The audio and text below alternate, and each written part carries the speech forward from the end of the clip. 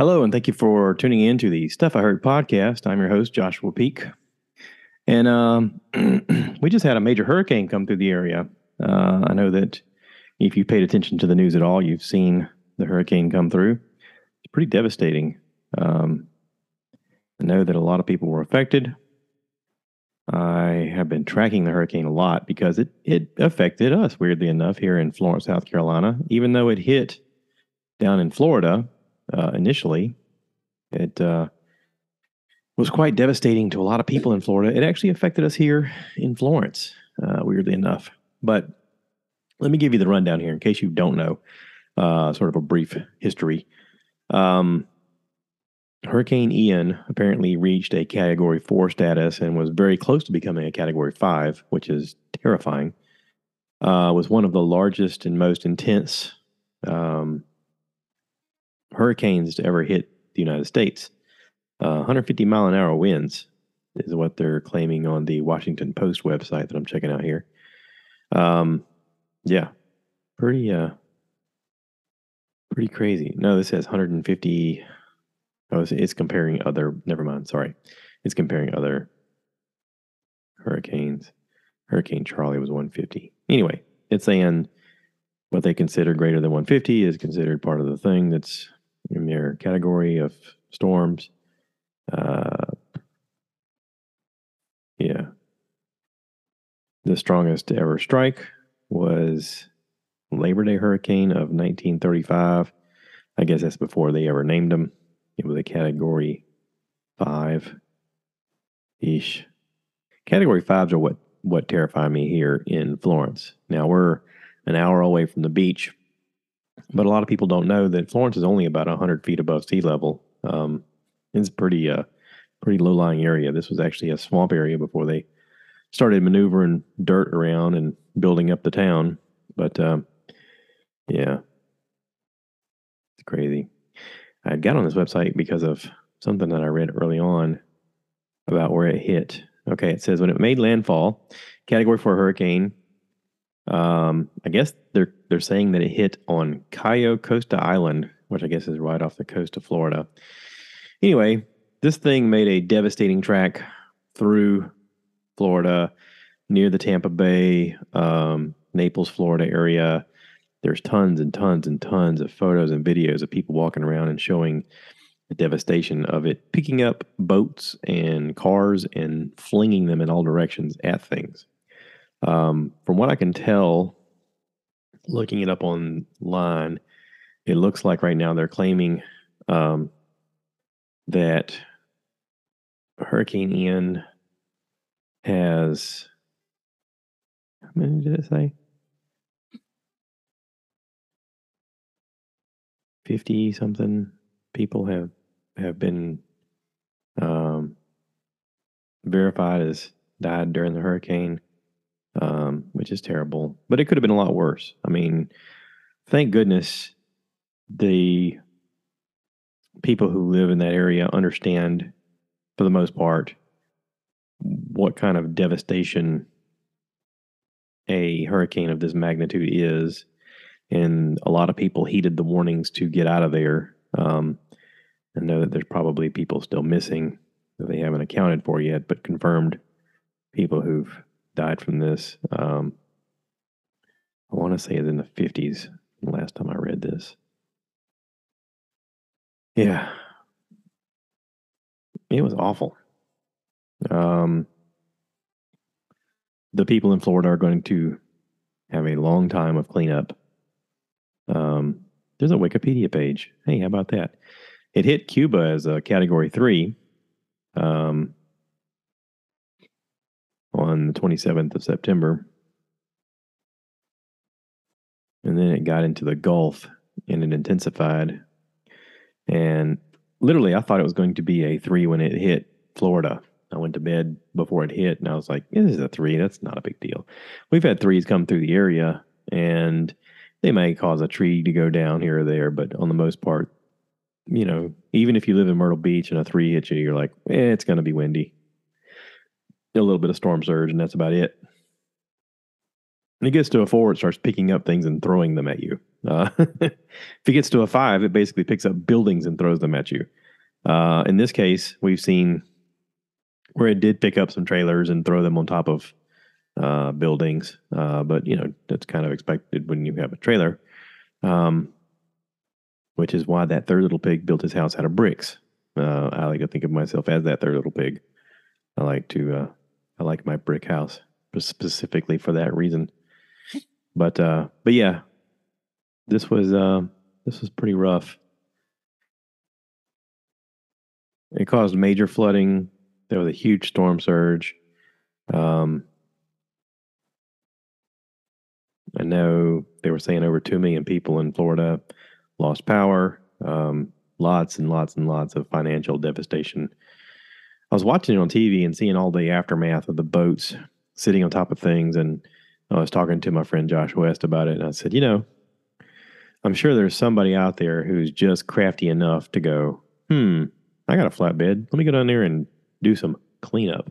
You know, if you showed up with a flatbed and you're like, hey, I'm here to clean this stuff up, they sent me over here, no one would probably question them, and you could walk away with a lot of stuff. Looting would be, really high up there.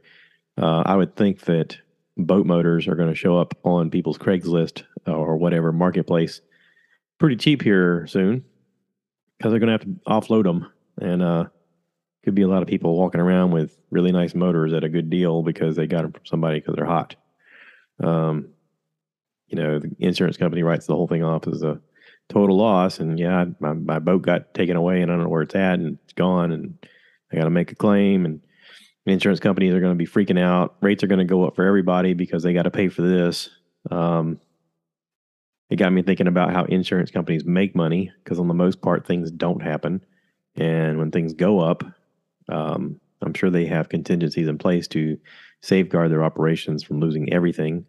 But they would, I would think, would try to get out of paying claims as much as possible, because that's how you make money, right? You take money and you don't give as much back. That's kind of I would think, is the model of an insurance company. Otherwise, you don't stay in business because you're out of money. You're hedging your bets, if you will. So, yeah, there could be an opportunity for a lot of people to end up with vehicles that are labeled as salvage, and someone with the know-how could get them running again, and could end up with a decent vehicle that may have been in a flood or a hurricane. So, yeah. Anyway, it crossed over Florida, like I was going back to my title here, or the subject. Crossed over Florida, went back into the Atlantic.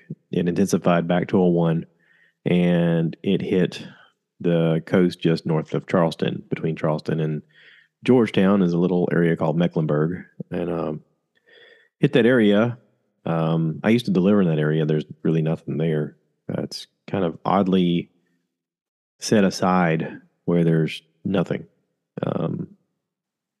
It's that one spot in South Carolina that they haven't developed into oceanfront properties and resorts and this and that and the other. I mean, when you're in the Charleston area and you go north, you quickly run into all of the development for Mount Pleasant, Isle of Palms, stuff like that. And then you go a little bit further north and it just becomes sort of wooded. There's a long stretch of about, 40-ish miles of, north of Alwyndaw towards Georgetown, where there's really nothing. I mean, even Mecklenburg, when I went there, was nothing. Of course, it's been a while since I've been there, but then you get into Georgetown, and then it's like, all right, well, Georgetown sort of morphs itself in towards Myrtle Beach at that point, because you get Georgetown and, Pawleys Island and Surfside and Garden City, and then you're in Myrtle Beach, baby. Myrtle Vegas, as we call it. But yeah, so the hurricane hit Mecklenburg area. The rain bands were dumping a ton of water onto Myrtle Beach. They were really afraid it was going to hit at high tide, which is going to cause anywhere from a 4 to 7 foot storm surge, which is crazy to think about. That's a lot of water. That's the biggest, to me, the wind is part of it, but the biggest damage is the water rising and the water surging. Because basically, water don't care. Water just picks things up and moves it. That's how we get the Grand Canyons, folks. So, yeah. Anyway, this thing went through the area. We started getting wind the next morning, and it lasted most of the day. We lost power at one point. We had what I can assume was a tree hit a power line or whatever, and we lost power for about an hour or maybe two. Then it came back on and was on for maybe 2 hours, and then we lost power again before 5 o'clock. And we heard it because it was a transformer that blew behind our house. There's a neighborhood.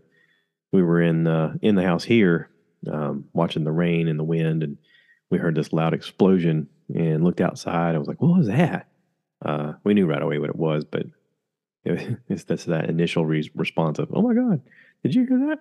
And we lost power, and we thought, okay, well, Duke Energy's on top of things. They've been texting us actively saying that they're working on repairs and blah blah blah. And I'm like, okay, so they're gonna work on it, and they're busy because they got a lot to do.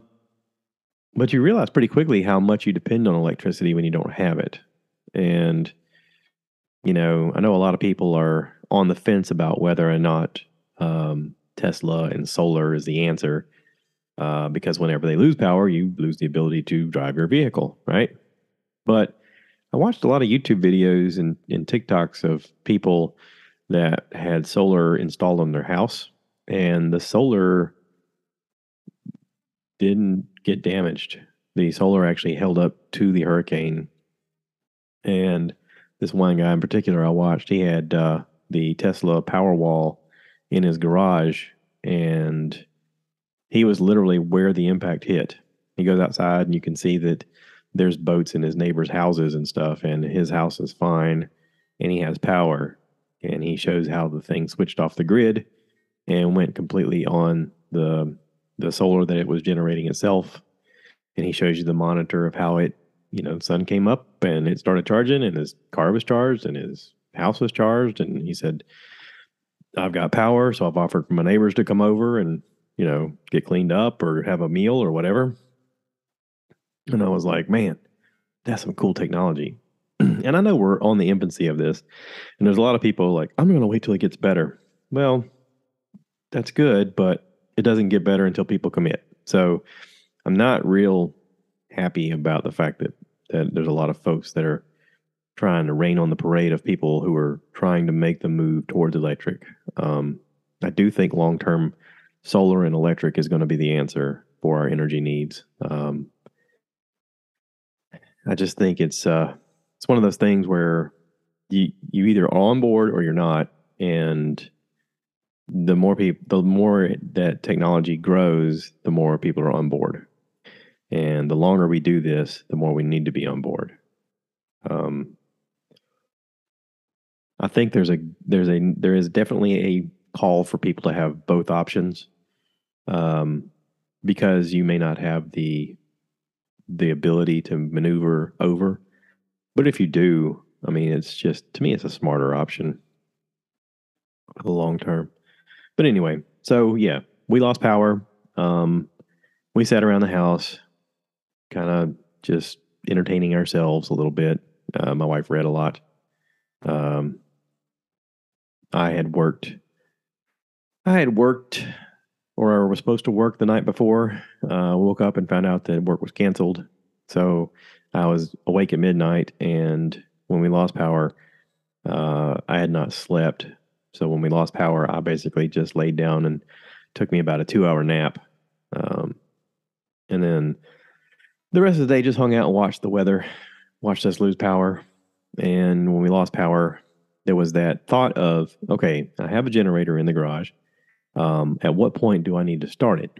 And I'd looked in the fridge a couple of times. We still had ice. We still had, stuff in there cold. And we didn't open the fridge a lot. I kept thinking, power's going to come on any minute now. Because while we've been in this house, I think the longest we've ever been without power is maybe 5 or 6 hours. And we just happen to live in an area where whenever a storm comes through, we're in a prime spot where they set up. So whenever they start the repairs, they actually start near our neighborhoods most times, which is very convenient. But this is one of those things that when that transformer blew, it was after the fact. So they'd already moved past us and they were helping out other folks, and they had to come back here to fix it. So it actually didn't get repaired until the next morning. We went to bed that night, and I was exhausted because I'd only had 2 hours of sleep. But I woke up the next morning and I was like, "Oh crap, everything is still off." My first thought was, we got to save the food in the house, because if it's been this temperature all night, that stuff may be starting to go bad. We have a chest freezer in the garage, and we have a refrigerator in the garage that come from my wife's dad's. And I know that the garage was cold. What's going on here? I got multiple things going on here. Hang on just a second. I know that we got, some issues. I gotta plug something in. Postponement. Sorry. You guys stick with me. Just a second. This is real life, folks. This is kind of what happens sometimes. You just sort of roll with the punches. Did that work?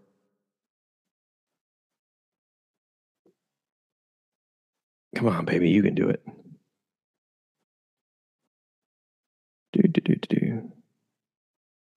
All right. There we go. Sorry. Technical issues. I did get my microphone fixed, by the way. But yeah, back to the power. So yeah, we were freaking out about our food. I woke up at like 5 in the morning, 5:30, something like that, and could not stop thinking about the fact of, what do I need to move over? I need to get the generator started. I haven't done my upkeep on the generator like I needed to. It's been a while since I've cranked it. Honestly, it had been probably 2 years since I cranked it. Now, I've got one of those Honda inverter things, the EU 2000, or what the heck is it called? I got a picture of it on my phone that I've deleted. It's a cool little thing to have. I mean, Honda makes very dependable stuff. I bought it after our last major hurricane that came through here and knocked out power for 6 hours, because I kept thinking, what if things go bad? We need to save our food. Anyway, I bought this generator. I put gas in it. I'd cranked it maybe 5 times, okay, and not ran it much, not really given it a load to pull. But this was it. This was the opportunity. So I got up, started talking to my wife about what we needed to do. She agreed. I went up to the garage. I pulled it out, make sure it had some fuel, make sure it had oil. Did all the systems checked, and I literally pulled the cord maybe less than 10 times, and it cranked up. I got everything set. Immediately hooked up some cords, some extension cords to spread the power out, because I wanted to make sure that the chest freezer and the refrigerator had power. And plugged them in, and it made that slight hesitation, like, oh, I feel like I got to make energy now. And it ran fine. No problem at all. It wasn't much to do to get them both running. My wife quickly jumped on the task of, getting plastic bags and loading everything that was perishable from the freezer into the bags. And she handed it to me. We put them in the chest freezer. Everything in the fridge that needed to come out, we put in the refrigerator outside. And before long, we had it all taken care of. And I got to the task of, looking at the damage on the outside of the house to see what needed to be done. At this point, the hurricane had downgraded to a tropical storm and had moved up into the North Carolina area, Virginia, something like that. And it was good. So I could go ahead and start cleanup. We did have a tree fall. This tree was sort of sentimental to us. We've been in this house about 15 years, and I want to say within our first year, maybe at our first year, we bought a autumn maple tree, and me and the kids planted this outside. It was beautiful to watch it grow. It was really beautiful to watch the leaves change, and bugs had gotten into it and had eaten the inside this last year. My mom had come by and said, "Oh, all those woodpecker holes, that thing's probably dead." and it didn't generate any leaves past the first, few feet up. Um, and I knew it needed to go, but the wind took care of it. The wind snapped it, and so I had to go ahead and clean that up. Thankfully, I had a couple of options for chainsaws. My stepdad had let me borrow his Husqvarna 55 Rancher, and I went to crank it up. Made sure everything, all the fluids are good and everything. Went to crank it up, and the pull string broke. I was like, ah, crap. So I did have a backup chainsaw. It's one of those El Cheapo, whatever the cheapest chainsaw you could buy at, I think, Home Depot or Harbor Freight. One of those. It's a real cheap one that plugs into a cord. I had that in my garage. And I thought, well, this is your time to shine, buddy. Hope you work. Made sure the chain was like it needed to be, added some bar oil because it was kind of low, and went to the task of cutting. And I cut up the entire tree. I helped a neighbor repair a fence. Checked on another neighbor. We cleaned up some stuff on his property. And my oldest helped me take off stuff to the dump. And yeah, so it's all taken care of, all cleaned up. I even ran the lawnmower over the stuff to kind of clean up the brush and stuff. And I mean, with the exception of the tree knot there, if you drove by our property right now, you'd be like, "What hurricane? Y'all had a hurricane?" It looks good. So, even while we lost power and even while we were sitting in the dark, all night, I couldn't help but think at how lucky I was that I wasn't directly impacted like the folks in Florida. There's a lot of folks in Florida that not only lost their house, but maybe lost their life, or maybe lost loved ones, or maybe lost their way of living. You got to imagine that while you look at the devastation of people's homes, there's also businesses that got lost that now they don't have a place to work. So, on top of the fact that you're displaced, you could potentially also have the problem of, and now I can't make a living to fix the things that I need to fix. So there's a lot of thoughts and prayers that are going out to the people of Florida that are going through this. Is going to be life changing for so many people. Yeah. And it's going to be listen, I know that it's devastating, but it's going to be good for the economy.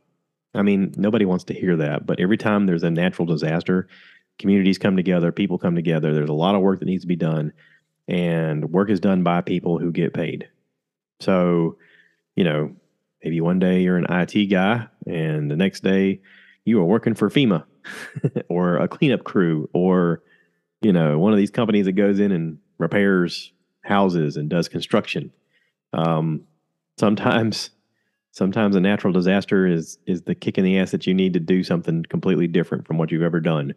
And you learn about yourself. You learn about how resilient you are. You learn about how you can come together in the community, even though you have different backgrounds. I mean, there's a lot of folks that are in that area that maybe never talk to people who look different than them. And now because they're in this together, they do bond. They do come together.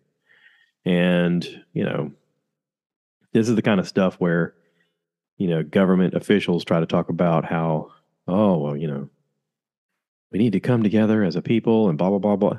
Listen, government officials aren't going to save you. They're not going to care about you, honestly, other than the fact that they need your votes. This is where people come together because they care about people. This is where good people come together and help each other. So, again, my thoughts and prayers are with the people of Florida. And I hope that the recovery comes swift. I hope that if you've had loss, you can find a way to recover. I know how tough it is. I can only imagine what you're going to go through. So anyway, moving on. This is the Stuff I Heard podcast. So let me talk about some stuff I heard. So it is October, right? I had to change my calendar over. My calendar's somebody gave me a Star Wars calendar. The month of October has Moff Gideon. Kind of cool. So we have Halloween coming up. And with Halloween, we have Hocus Pocus 2 come out on Disney. I looked at the reviews online, and right away people were saying that, oh my God, this is terrible. This is not what I thought it was going to be. Bette Midler looks so old. Yeah, she's 76. Okay. I watched it last night with my wife, and we were both we were both happy with the movie. I enjoyed it. If you don't know, Hocus Pocus came out like 29 years ago. Bette Midler, Sarah Jessica Parker, and Kathy. I can't pronounce your last name. Najimy. Najimy. I hope I'm pronouncing that right. I'm sorry if I'm not. I know I'm not. Anyway, they are the original cast of Hocus Pocus, and they're great. They're great. Listen, the first one was great. It was supposed to be kind of scary, but kind of hokey and kind of fun for kids, and it's all of that. It's great. I totally enjoyed it. There wasn't anything I didn't like about it. On Google here, it says three young women accidentally bring back the Sanderson sisters to modern day Salem and must figure out how to stop the child hungry witches from wreaking havoc on the world. So the whole thing of the show is supposedly that as witches, they eat supposed to eat children so that they can retain their youth. That's the whole premise, I guess. But they're goofy because it's supposed to be like a little bit of a scary comedy. That's the whole gist. Okay. Yeah. But it's cute. Listen, the young girls, Hocus Pocus 2 starts off with these three sisters back in Salem during the beginnings of the witch trials, and they're young girls and they're sisters and they're trying to bond together, and things happen and they come into contact with a witch who's played by Hannah Waddingham. She's on Ted Lasso. She's great. She's great as this witch. It's really cute. There's lots of fun with the kids. They look just like the adult actors as children, as their characters, I guess you'd say. But yeah, it sets it up nice. There's a good story. They move forward. Lots of fun with the town as they get older. You get introduced to a new young cast. There's characters in it that you're going to recognize, and you're like, wait, I've seen them in other stuff. Right away, I noticed Tony Hale. I'd seen him in several projects over the years. Sam Richardson is a actor, comedian, writer, producer. He was in HBO's show The Veep. I've also seen him in Ted Lasso. Yep, seen him in that. And I want to say I saw him in something on Amazon Prime, but I can't be totally certain. Anyway, but yeah, great cast, lots of fun. It has a scary element. It has a funny element. It has a goofy element. It does take into mind the fact that these are supposed to be Salem witches and they're now in the future and they're totally surprised by things like, I don't know, your Alexa or Roombas. It's adorable. This is an adorable movie. I think that whether you're a kid or an adult, I think that you would enjoy this. So I liked it. Good job. Hocus Pocus 2. Sorry it took 29 years for you guys to make it, but it's a lot of fun. I enjoyed it. Also on Amazon Prime, there is the Lord of the Rings, the Rings of Power.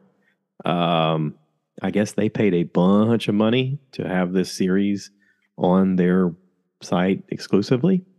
Reading here on the Google, it says this series brings to screen for the very first time in historic legend of the fabled Second Age of Middle Earth's history.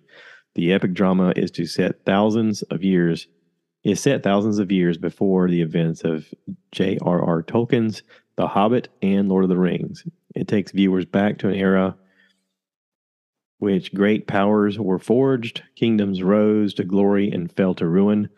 Unlikely heroes were tested. God, this thing is long. Hope hung by the finest of threads, and the greatest villain ever to have flown from Tolkien's pen, threatened to cover all the world in darkness. Beginning in a time of relative peace, the series follows an ensemble cast of characters, both familiar and new, as they confront the long-feared reemergence of the evil Middle Earth. From the darkest depths of the Misty Mountains to the majestic forest of elf capital of Lindon, to the breathtaking island of Numenor, the furthest reaches of the map. These kingdoms and characters carve out a legacy that live on after they are gone. So that's a lot. That's a lot of words. So listen, I am watching the House of the Dragon, and I've talked about how it starts off really slow and it takes a while to get into it, and there's not much happening. And there's really not much happening. I'm still watching it, and still nothing much is happening. But this, Lord of the Rings, Ring of Power, is good from the beginning. It is good right off the bat. Like as soon as you tap into it, you're like, dude, this is a good show. It is a good show. They've really done well. The story is interesting. The story has movement. The story has characters you care about. Fantastic. I'm enjoying it. I'm really enjoying it. I think this is going to be the home run show for Amazon. I mean, they paid a lot of money for it. I'm sure they were like, oh, whew, we got a good deal here. This is great. So, yeah. But yeah, go check that out, Amazon Prime. And if you're into the thing, the comedy of, the people that I mentioned, Joe Rogan, Tom Segura, Bert Kreischer, it is October, and they're doing Sober October. So they're doing a big challenge. They're going no booze, no alcohol, no drugs, no nothing. And they're giving themselves a fitness challenge of trying to get their heart rate up to burn 500 calories per day, every day of the month. And they've invited people to do the challenge with them. They're wearing various versions of cardio registering apps, devices. I think Bert and Tom are wearing the Whoop app or the Whoop device. It's like a watch, but it monitors your heart rate. And Joe is wearing this strap thing that goes across his chest. But yeah, they're doing this thing and are on social media. They're sort of teasing each other about how much they can do. And listen, I'm fans of all of these guys. It's a lot of fun to watch. I'm not going to be participating in it because I'm a grown up and I have a job, and I'm busier at my job than they are. Because let's face it, their job is comedy. So my job is physical. I get plenty of exercise. I'm good. I don't need to also increase my cardio, whatever, by 500 more calories or burn 500 more calories than I'm burning now. If anything, I'm trying to just maintain calories. Even though, listen, burning an extra 500 calories a day would help me with weight loss and stuff like that. But also, it would make it so that I couldn't do my job because I'd be so exhausted. And I kind of need to be awake for my job because my job's really dangerous. So anyway, I'm a huge fan. I'm going to see Bert this coming Saturday here in Florence, South Carolina. If you don't know, Bert Kreischer is coming to Florence, South Carolina at our Civic Center. And tickets are on sale at bertbertbert.com or on Ticketmaster or anywhere where you get tickets. Listen, come. It's going to be a good time. It's going to be a lot of fun. I got friends coming from out of town. We're going to goof around. We're probably going to do a podcast and talk about it. And yeah, it's going to be a good time. So I'm going to wrap this up. Thank you to everybody who listens. Thank you to everybody who subscribes. If you haven't, please leave us a little thing letting us know that you've listened, or share this with a friend, rate, review, subscribe, all the fun stuff. That's how we all move forward. That's how we grow. That's how we spread the love, But yeah, that's it. Thanks for listening. And as always, you the cow. Moo.